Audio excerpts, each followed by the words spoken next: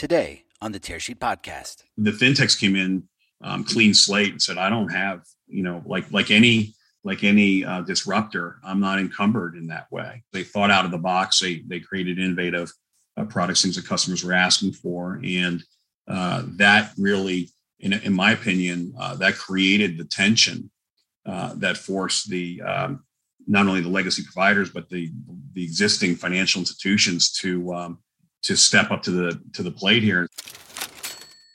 Hi, I'm Zach Miller, Editor-in-Chief of Tearsheet. The following was produced by Tearsheet Studios.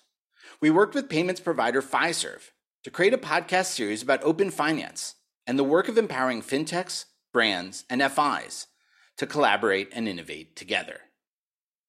In the second conversation in the series, we're speaking with Frank Sanchez, co-founder of Finxact and vice chairman of Fiserv. We talk about the promise and challenges with next generation cores, how fintechs are leveraging them in pushing open finance forward, what sets them apart from legacy banking cores, and what innovations we can anticipate in the near future. I'm Frank Sanchez, and I am currently the vice chairman of Fiserv, and I'm the managing director of the Finxact subsidiary, which I started in 2017 as a founder and CEO. And prior to that, I've been in the core banking business for 44 years. Amazing. And zoom out a little bit and talk about how you got to where you are today. I know this is not the first rodeo as well. It's exactly right. It's not the first rodeo. I started in 1979, a company called Sanchez Computer Associates, along with my brother and my dad. And we designed and brought to market the first online banking system. It was successfully installed in over 200 institutions globally. And we sold that company. We went public in around 2000, and we sold the company to Fidelity Information Services in 2003. And I went along with the sale and moved from Philadelphia down to Jacksonville, Florida, where I reside today. And I was responsible at FIS for a division called Enterprise Banking, which was the top 150 global banks, and also responsible for all product development across the 14 cores that we had at FIS. I retired in 2011 and joined a fintech startup in Silicon Valley called ZenBanks, along with a good friend of mine, Arkady Coleman, the former chairman of ING Direct. And we sold that company to SoFi in 2016. And at that point, I was sort of asked by executives in the industry to take one more lap around the track, if you will, and build a next generation core. So in 2017, starting from scratch, really, tabula rasa, bought new computers and everything, new desktops, and we went off to build a next generation core. And now, 5 years later, it was acquired by Fiserv, and it's successfully installed in about 20 institutions. We have 8 or 9 other projects underway, so we're off and running. We've been talking to Fiserv about this evolution and possibilities of open finance, and I'm happy to talk to you, Frank, about sort of the role next generation cores like Finxact facilitate in open finance. Can you address that issue? The legacy cores were really responsible for one function, and that was the basic accounting of transactions and record keeping for accounts, for customer accounts, and reporting to the general ledger and that type of thing, producing customer statements. The attempting to integrate those cores into an ecosystem where you might have additional content, other applications,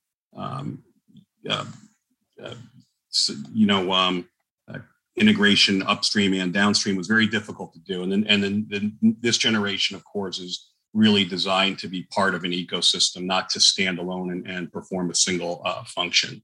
What factors are driving the move towards openness? So this idea of open finance and open ecosystems, and along with that, innovations like next generation core. Yeah, I think people are looking for more of an end-to-end integration where you might have a front-end application for a dentist or some other vertical application that's responsible for providing functionality to a practice. So practice management systems is integrating the financial function right into it, so that the payables immediately produce payments into the payment system. The receivables immediately go out and debit accounts, and so much more of an end-to-end integration, and also more flexibility. And that requires, in order for it to really work, it requires a move to more of an API or application interface-driven architecture, where products like ours publish the interface, and they can be readily consumed from other applications without having to go through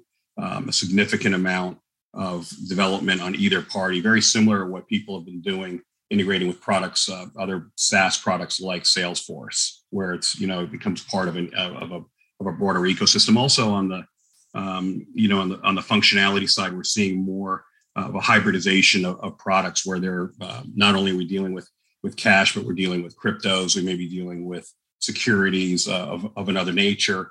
And these, managing a customer really needs to mean that you manage them over a broader spectrum of products. What does the next gen core do that earlier ones didn't? In other words, like, what problems does the next generation core solve? For one, and to just differentiate the next generation cores, they're cloud-based to begin with, really across the board, because you can't really understand what the scale may be, because you are opening it up for other applications to utilize. And there can be busy days and slow days. You're in an e-commerce type of an environment. You're capturing much more about a transaction than a legacy core. Again, legacy cores are really designed to be accounting engines.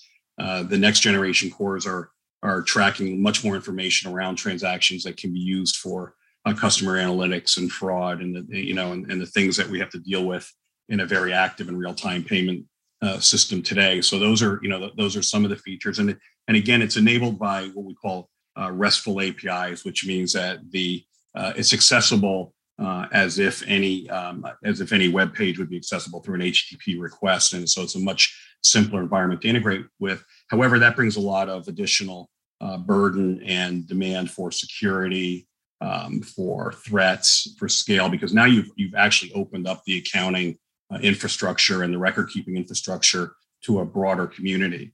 It also allows, and it was important when I got involved in Finxact, that we focused on just building the best real-time position keeping platform, and we sort of took the vertical stack that the legacy applications were they were the front end, they were the orchestration layer, they were the accounting engines or system of record, they were the reporting systems. We split that out and said we're gonna do this one piece of this thing very, very effectively, which is a system of record, and we'll allow other best-in-class applications to deal with the user interface and the channel applications and risk and fraud analysis and customer analytics and those types of things. So what we're doing is we're very much broadening the universe of capabilities and allowing financial institutions of any kind and even non-financial institutions to plug and play components. But when they hit the button that says post it, that you have a very reliable real-time position keeping platform behind it that does that one thing very, very well. I'm really curious how you would categorize this last lap, as you described it, compared to some of your previous goes at building banking software. Like, is building banking software today, given the robustness and given the openness of it, it sounds like it's a much bigger undertaking. That's a good point. And it is and it isn't. So it's a bigger undertaking in that the level of sophistication of the client, the level of sophistication of the financial products that are being produced is always going to increase over time, despite everybody starting by saying, we just want a simple this. Well, it never actually turns into that as you get into the project, because financial institutions want to and need to differentiate themselves. So that you have additional complexity there.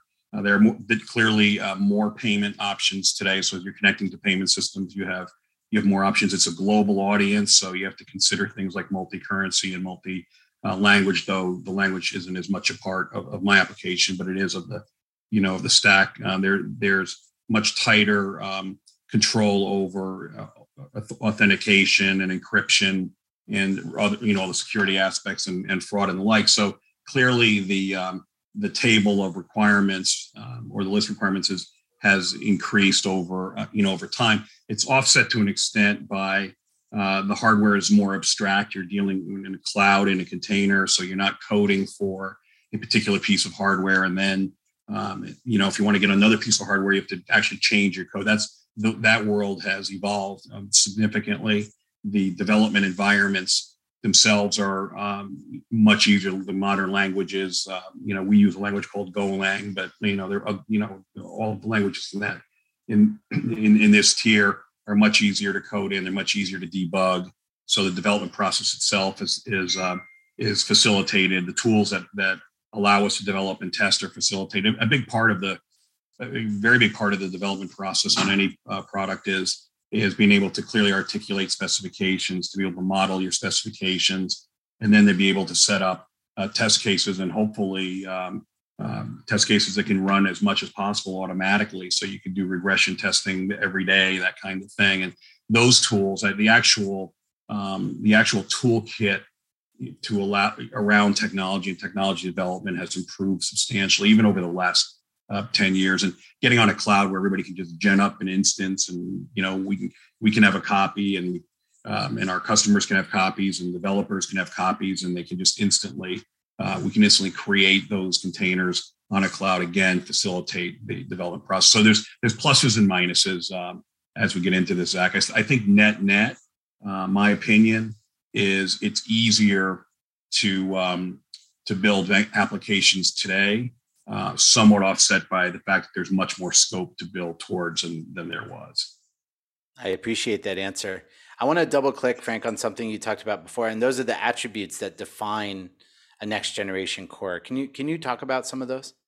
Sure. I think the things that are automatic or that are table stakes are that it is a cloud-based application, and really ours and others were designed from scratch. So every line of code was written from scratch and written for the cloud. So there are facilities that are available by the cloud providers that we want to take advantage of around security, around database, around elastic scalability. And so writing for the cloud allows you to do that. That's different than running on the cloud. So anything can run on the cloud. I mean, Microsoft Word runs on the cloud, and the code was written for a PC, but it runs on the cloud, and legacy COBOL applications can be, lifted and shifted to the cloud as well. So we need to differentiate running on the cloud versus designed and built for the cloud. So because, one's kind of a hosting facility and the other's taking advantage of the infrastructure that these providers offer us. So that's one table stakes. I believe RESTful APIs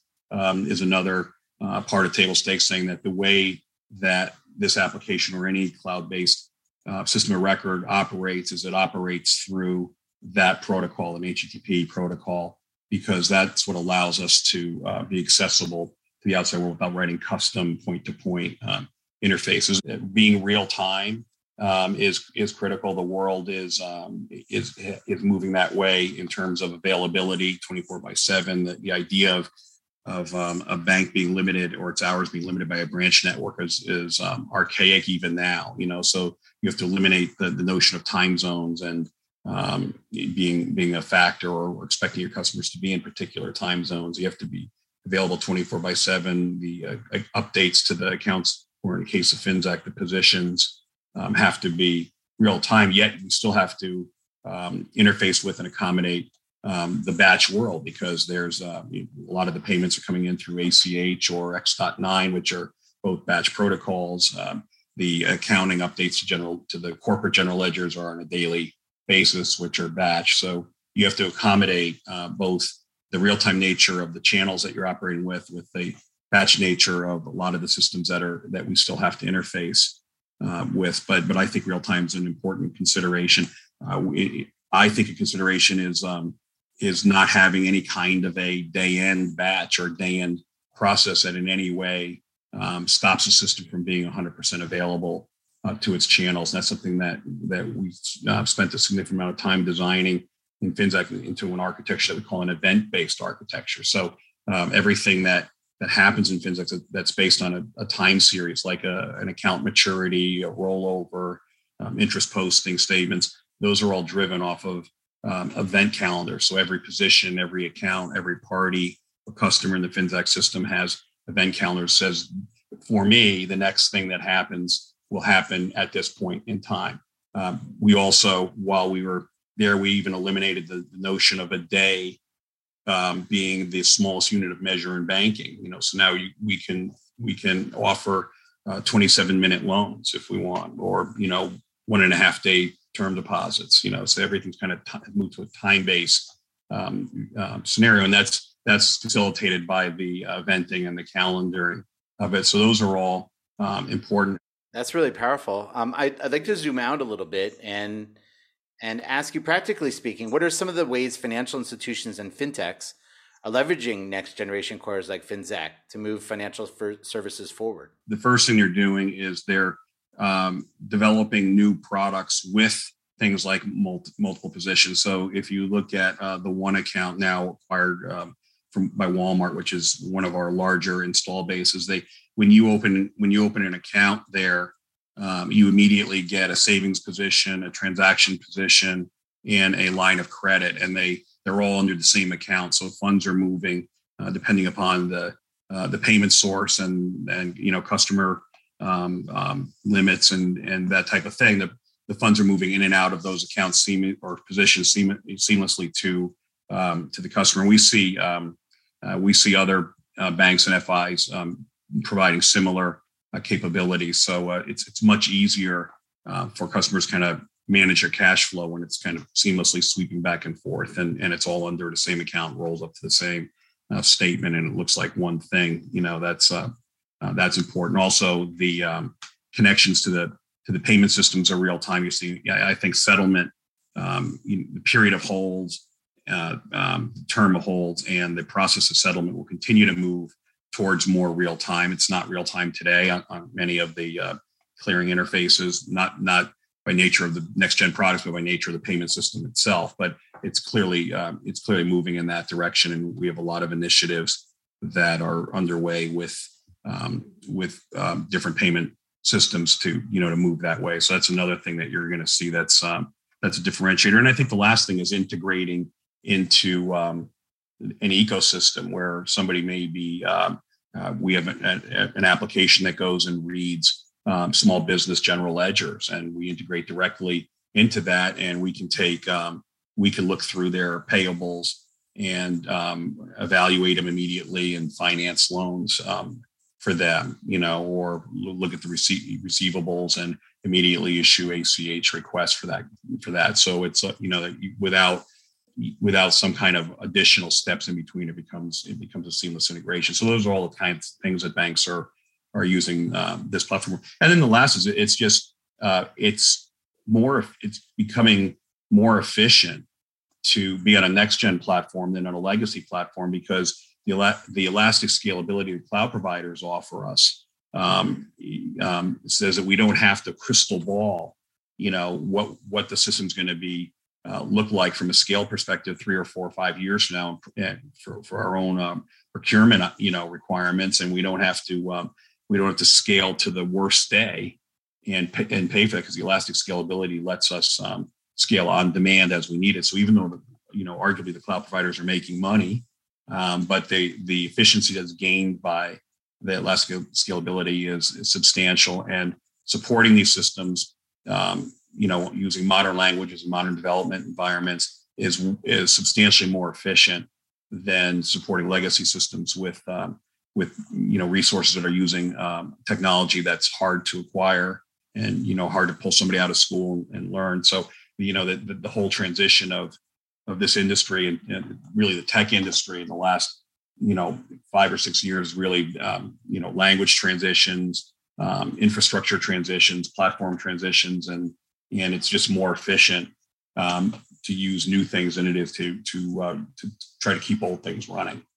That makes a lot of sense. I'm also curious what role the flourishing of fintech and sort of new products, new services as an input into what a next generation core looks like. Is there a connection between sort of the renaissance we've seen in fintech products and services into connected to cores?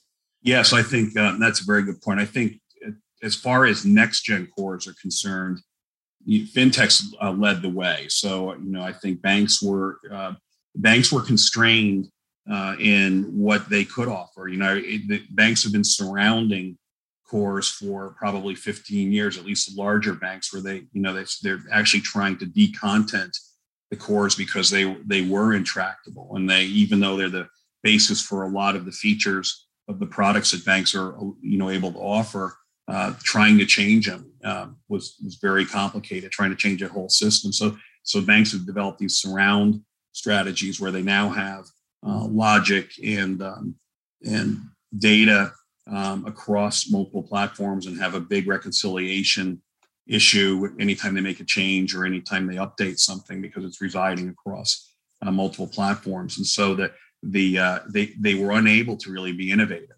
and the legacy providers, frankly, weren't in any better shape. The fintechs came in clean slate and said, I don't have, like any disruptor, I'm not encumbered in that way. Frankly, there are some disadvantages there too in terms of knowledge of the regulations and those types of things. But as far at least as flexibility and freedom to do whatever they want, they were able to do that. So they thought out of the box. They created innovative products, things that customers were asking for, and that really, in my opinion, that created the tension that forced the not only the legacy providers but the existing financial institutions to step up to the plate here and say, if I don't compete, my customers will leave. We clearly have moved past the day and age where a branch on the corner was the reason that somebody banked anywhere. It's clearly now it's all mobile, it's all digital, and so in order to compete, you have to compete, right? You have to have something competitive. So the banks, I was surprised when I got into the industry in 2017 and started this last initiative. I actually delayed for 2 years. I said, well, banks never change. They don't, so many horror stories about cores and this and that. And, so you question yourself, if I build it, will they come? For my last question, I'd love to turn our gaze a little bit outwards. Obviously, you've witnessed tremendous change within your career and innovation. You've been part of making that change. I'm kind of curious, when you look towards the future, what kind of innovations, what kind of world do you see? Well, I think you're going to see some of the things are just pragmatic. I think you're going to see, a continued migration to real-time settlement. There's no technical reason that couldn't happen today. That there are platforms like ours that provide that. But it takes a while for an industry to transition over. But I think you'll see that. I think you'll see much more integration around with artificial intelligence and decision processing to really incorporate financial services in terms of, to me, it mostly comes down to liquidity as far from a customer perspective, but incorporate it into individuals' daily lives, that the systems that they're operating with, that their bank or FI is a true partner with them and is able to to take them down the road, as they evolve their financial story, I guess, and try to, if not accrue wealth, at least stay ahead of the curve. I think that the technology can definitely help you there. So I think you'll see a further integration, and some of that is also driven, like we call it the fourth industrial revolution, or the Internet of Things, and just this flood of data that's available.